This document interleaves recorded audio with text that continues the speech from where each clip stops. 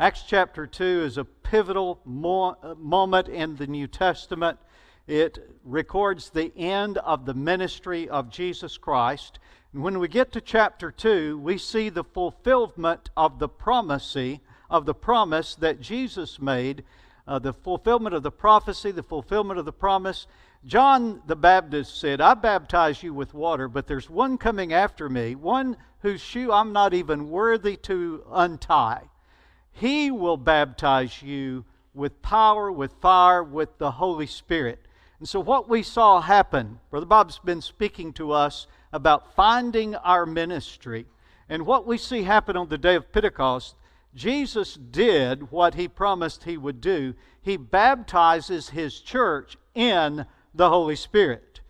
Just like John baptized in water, Jesus baptized His church in the Holy Spirit, empowering His church to do what He had commanded them to do, the Great Commission. He gave the authority for that commission, and on the day of Pentecost, He gave the power for that commission. What we see then is the sermon by Peter. The Holy Spirit filled the members of the church, empowered them. They began to speak in other languages. Languages they had never studied. Now, I would wish for that. I sat through hours and hours of language school learning the Swahili language. Been a lot easier if I could have just had the gift of tongues, the gift of language, and immediately been able to speak that language without having to pour so much blood, sweat, and tears into it. But that is exactly what happened. They were able to speak languages that they had never studied before in order to preach the gospel to people who had never heard the gospel before. You had a variety of people there, 120 members of the church, and they were speaking a variety of languages so that in the crowd that was there on the day of Pentecost, everyone heard in their heart language, the language that they normally communicated in. And it was an amazing thing. They jumped to the wrong conclusion, said these people are drunk or something.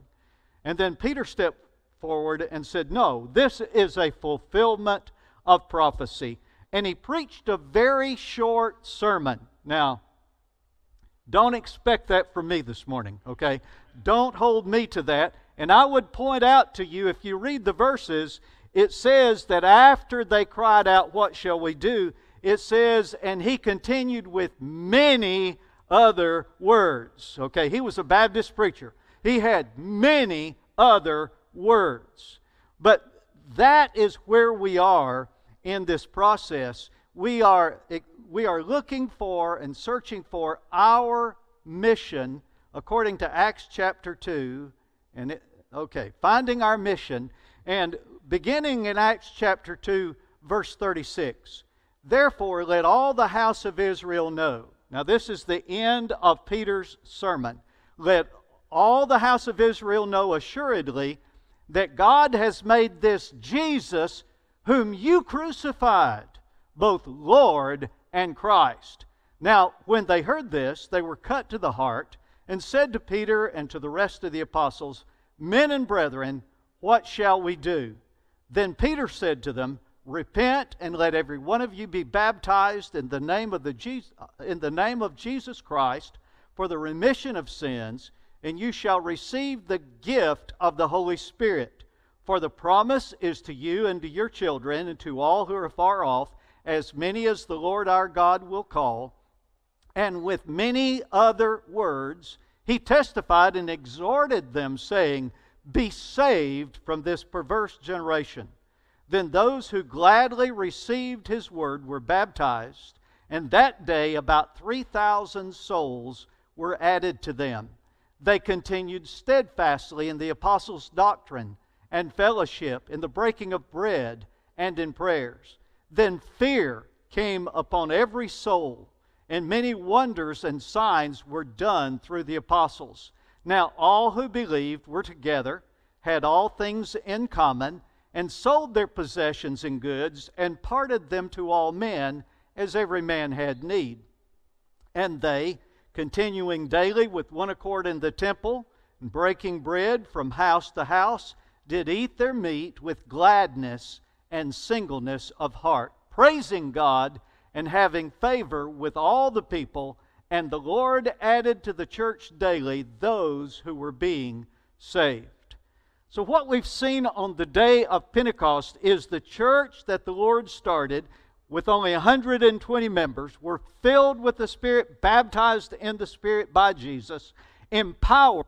And then there was some empowered preaching by Peter, and the church grew exponentially on that day because 3,000 souls were added to them. I want you to see that, but I don't want to miss the second half of that passage because it describes how the church acted, how they reacted to what happened on that day. We're talking about finding our mission, and I would submit to you that a part of our mission as Faith Baptist Church is that we would have church vitality, that we would have a church with life, with excitement, with things happening that are glorifying God.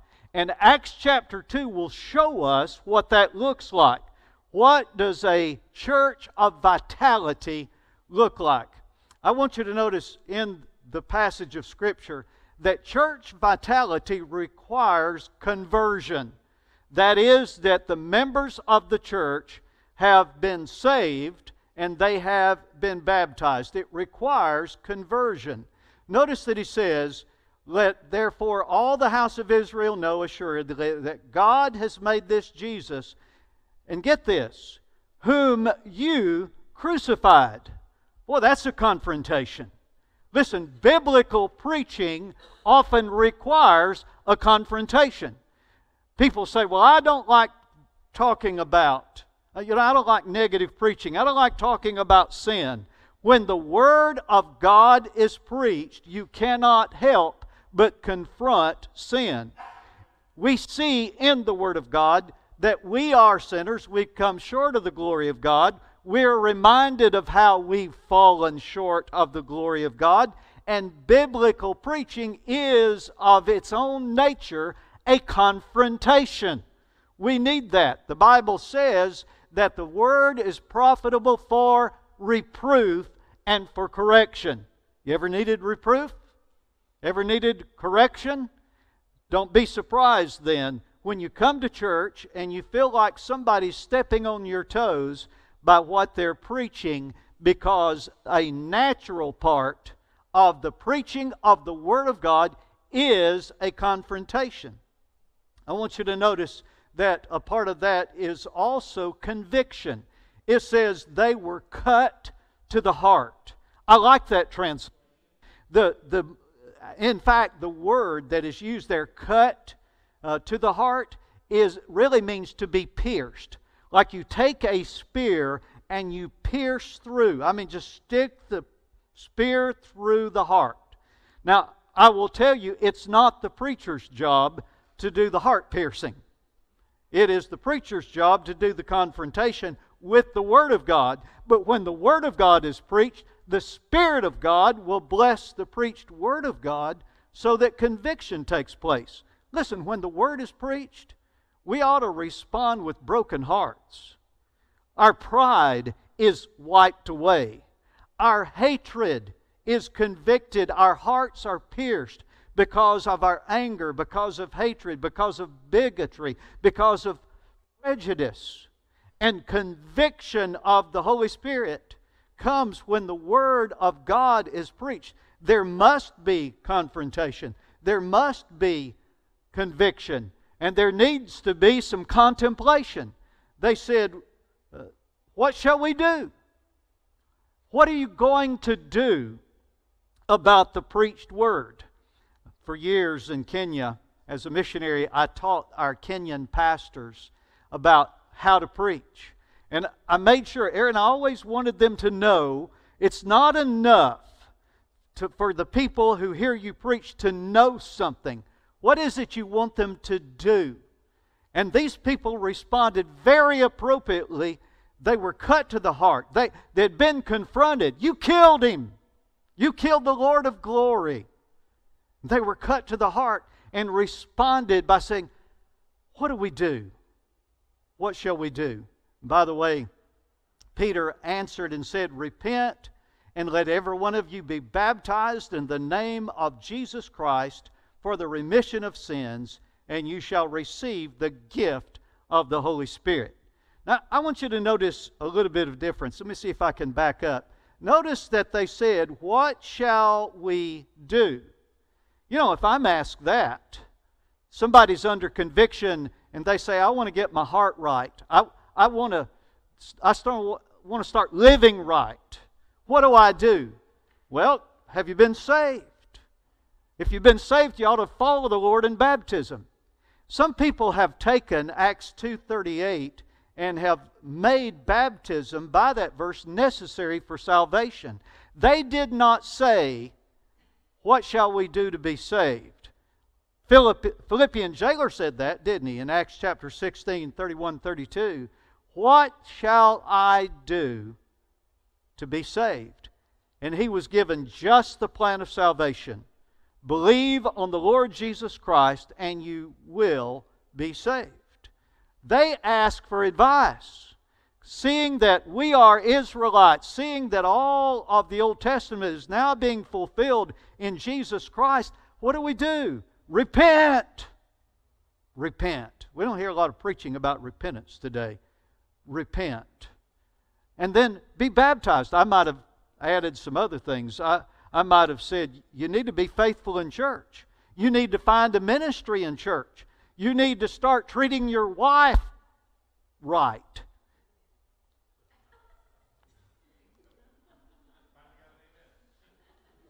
My wife just said amen. So, okay, you ought to start treating your husband right. I might give a lot of advice about how to start living a Christian life. And that was what happened. There was at that moment then conversion. You see, there was confrontation. There was conviction. There was contemplation. What do we do? And when they got the answer, there was conversion. They received the Word. They were baptized. They were added to the church. Listen, preaching is an integral part of our worship and of our church. And it's not church, or a church cannot continue without the preaching of the Word of God. It is preaching that gives vitality to the church. Because when the preaching of the Word takes place, the Spirit of God moves and brings life. It's important when our pastor stands here that we listen to the preaching of the Word of God, and we are drawn closer to God through the preaching of the Word of God. Church vitality requires preaching. Church vitality also requires commitment. That is, that church members are committed to continue in the church and in the ministry of the church. Notice verse 42. They continued steadfastly. Now, get those words. They continued steadfastly. I mean, their commitment was an unending, unyielding, unrelenting commitment to their church. They continued steadfastly in the apostles' doctrine and fellowship, in the breaking of bread, and in prayers. I want you to notice I highlighted those words for a specific purpose. I want you to know the apostles' doctrine. What are they talking about? Well, Jesus taught the apostles not just during his ministry, but for 40 days after the resurrection. He spent time with the apostles, teaching them, and then they began to teach what Jesus taught. So the apostles' doctrine was the teaching of Jesus, but that word doctrine is the word teaching. It's didactic teaching. It is the teaching of the Word of God. Now, I'm sorry, I've been around a lot of years, and I have some of those old stories, Clint, stuck in my head, you know, and I read something like this, and those stories come back. I remember about the lady who left the church one day and shook the preacher's hand and said, "Preacher, I just love to hear you preach." He said, "Oh, thank you." She said, "Because you don't preach no doctrine nor nothing. If you preach no doctrine, you're preaching nothing. Because doctrine is teaching. And the teaching of the Word of God is a fundamental part of our church and the vitality of the church. If we teach everything else in the world, but we leave off the teaching of the Bible, the Word of God, as the inspired Word, then our church will not have vitality. We grow deeper. We grow closer to God through preaching, but we grow deeper through teaching. Then the other word that I highlighted for you was the word fellowship. Fellowship means gathering in community. That's what we're doing here right now. This is a part of the fellowship. You know, a church, the word church is actually from Latin. And the church in the New Testament was a Greek word, an ekklesia, which is actually an assembly. Now somebody else is using that word, so we still call our churches churches. But they're assemblies. And it's also a fellowship of believers. And that fellowship, that communion, is tremendously important. I need you to understand, the teaching of the Bible is important. But if there is only teaching and no fellowship, there will be no vitality. You've got to have both. You've got to have the teaching of the Word of God for the church to be alive and excited, but you also have to have communion. You have to have fellowship with each other, and that fellowship includes the breaking of bread. Now, I know some people interpret the breaking of bread in that place to be the Lord's Supper, but it says down in verse 46, they were going from house to house doing that, breaking bread. It is a matter of fellowship.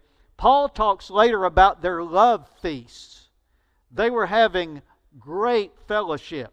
I stepped into one of the classes this morning, and they're going to have a fellowship on the 20th out in the foyer after the service. Man, that's great, because we thrive on fellowship. In fact, I mentioned verse 46, that they were breaking bread from house to house. But in fact, we grow deeper through the teaching of the Word of God, but we grow warmer through fellowship. And the church of God is intended to be a warm climate where there is welcome, where we love one another, where we help one another, and we grow warmer through fellowship. A church without fellowship is a cold church. And I don't know about you, but I don't want a cold church. I want a warm, living, breathing, functioning, a church of vitality. Then the third word that I mention is prayer. I don't think there's any doubt in our mind that when we talk about prayer, we're talking to God. By the way, when you talk to God, you know you're acknowledging that He is God. I mean, you're not praying to some chunk of wood or some picture or some dead saint. You're talking to God, the one and only. And I think we ought to open our prayers with that in mind, talking to the one true God, the only one who can help us. But notice that what's happening in Acts chapter 2 is what we use a theological term, we call it corporate prayer. Well, I don't know that I like that term because, you know, what corporation are we talking about? Are we talking about Disney? Are we talking about, Fox News? What corporation are we talking about? That idea, corporate prayer, comes from the word corpus, the body.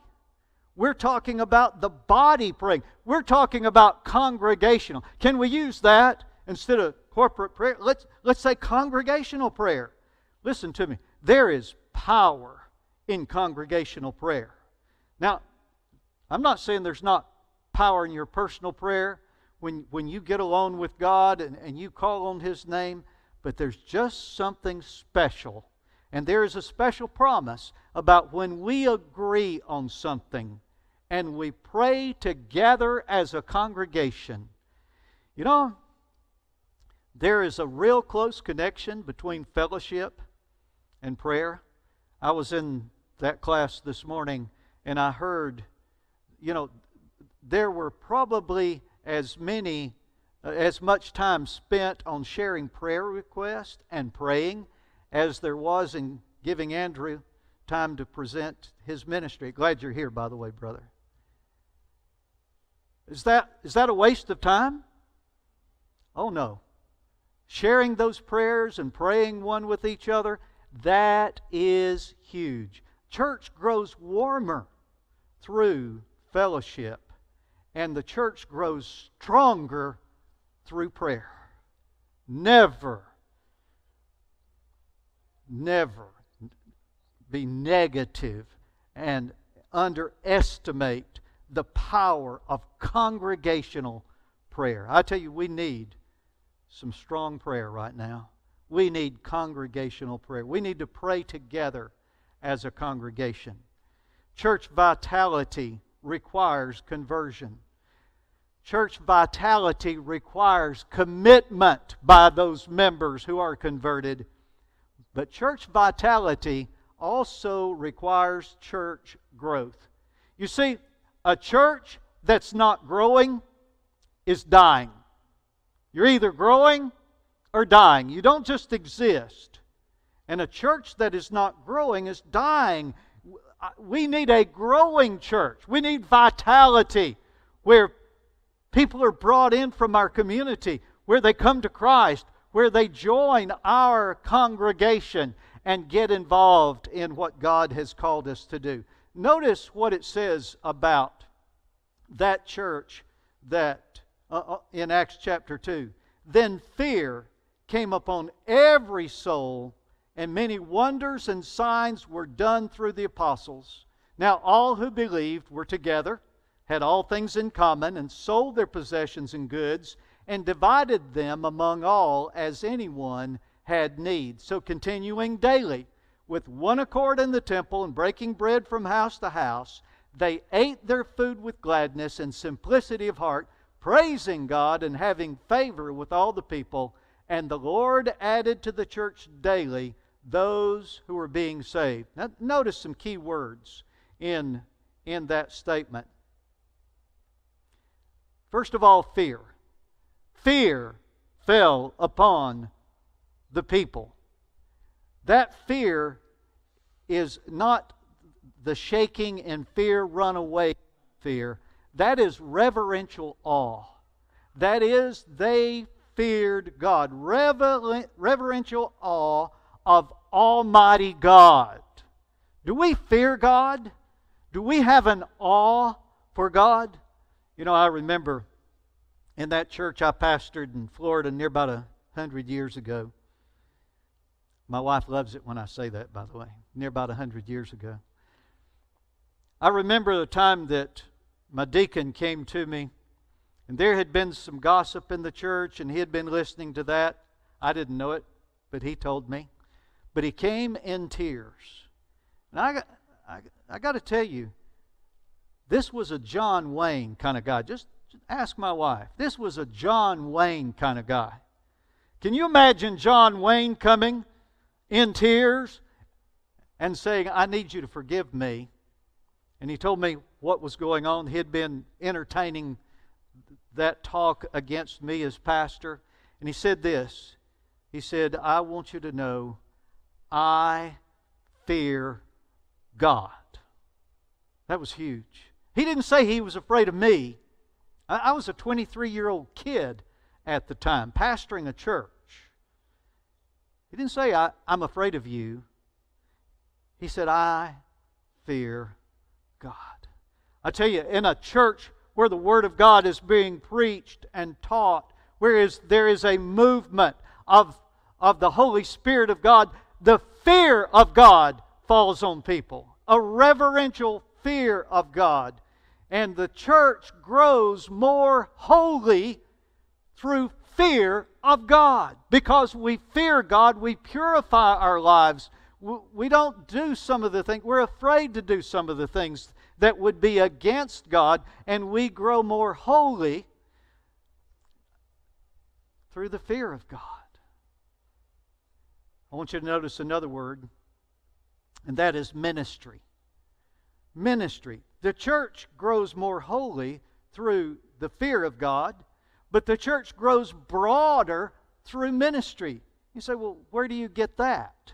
Well, notice that it says that signs and wonders were done. Understand, in the New Testament, think of all the miracles of Jesus. Which of the miracles that Jesus performed that made him a great magician and drew crowds so that he could say, look what I've done? He didn't do that. Everything he did was to help someone else. And he often told them, don't tell anyone what's happened to you. Now, they didn't do that. They told everyone. There was such excitement. But it was ministry. And when you talk about signs and wonders being done by the apostles in that early church, you're talking about their ministry within the church and without the church. We have the power of God and the gifts of God. We have the presence of the Holy Spirit of God, and we ought to be using everything we've got for ministry for our church. Ministry on the inside of the church, ministering to each other. Now, don't get the idea that all of our ministry is to be outside the church. Because again, and again, we have commands what we're supposed to do to and for one another. That's the ministry inside the church. So our ministry is not just outside the church, it is within the church ministering to each other. On the other hand, it's not just inside the church ministering to each other, it's also outreach from the church ministering to the needs of the community around us. And if that were not the case, the church would not get broader. It gets broader because we're reaching people who are not necessarily just like us. They may be of a different background, a different race, a different nationality.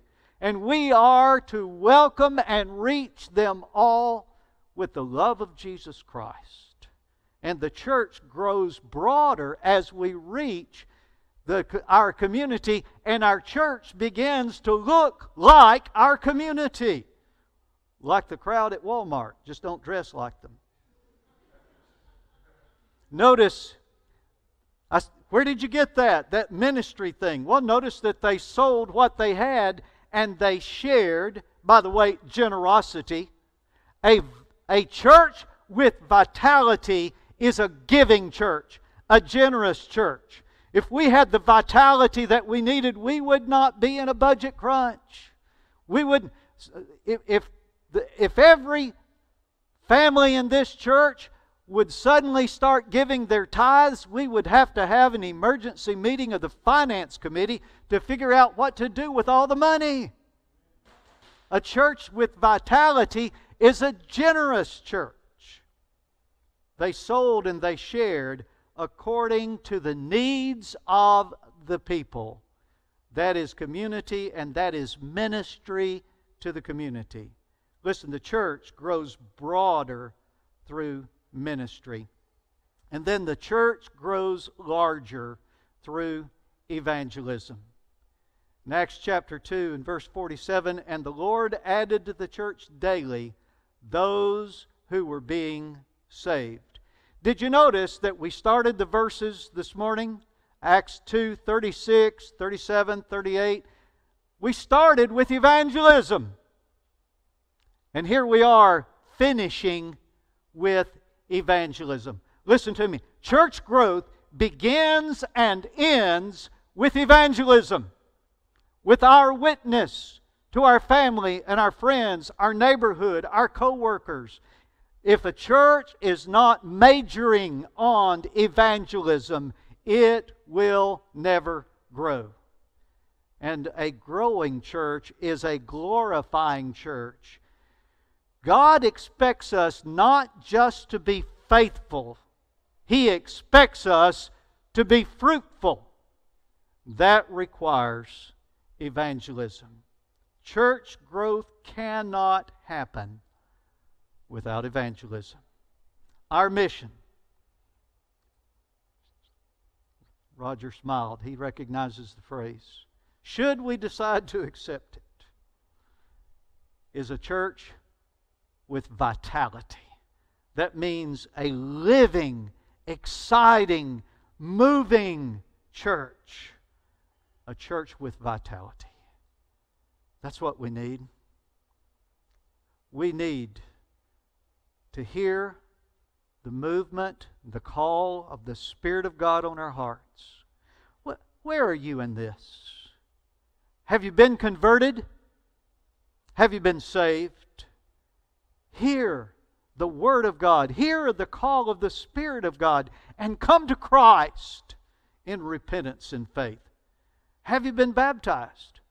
I meant to say earlier, you need to understand that in his day, in the early church, it seems that Peter has connected salvation and baptism so that they are inseparable. In that day, it would be totally weird, strange, for somebody to be saved and not follow the Lord in baptism. That doesn't mean baptism was a part of the salvation, but it went hand in hand with it. If you get saved, you ought to get baptized. Follow the Lord in baptism.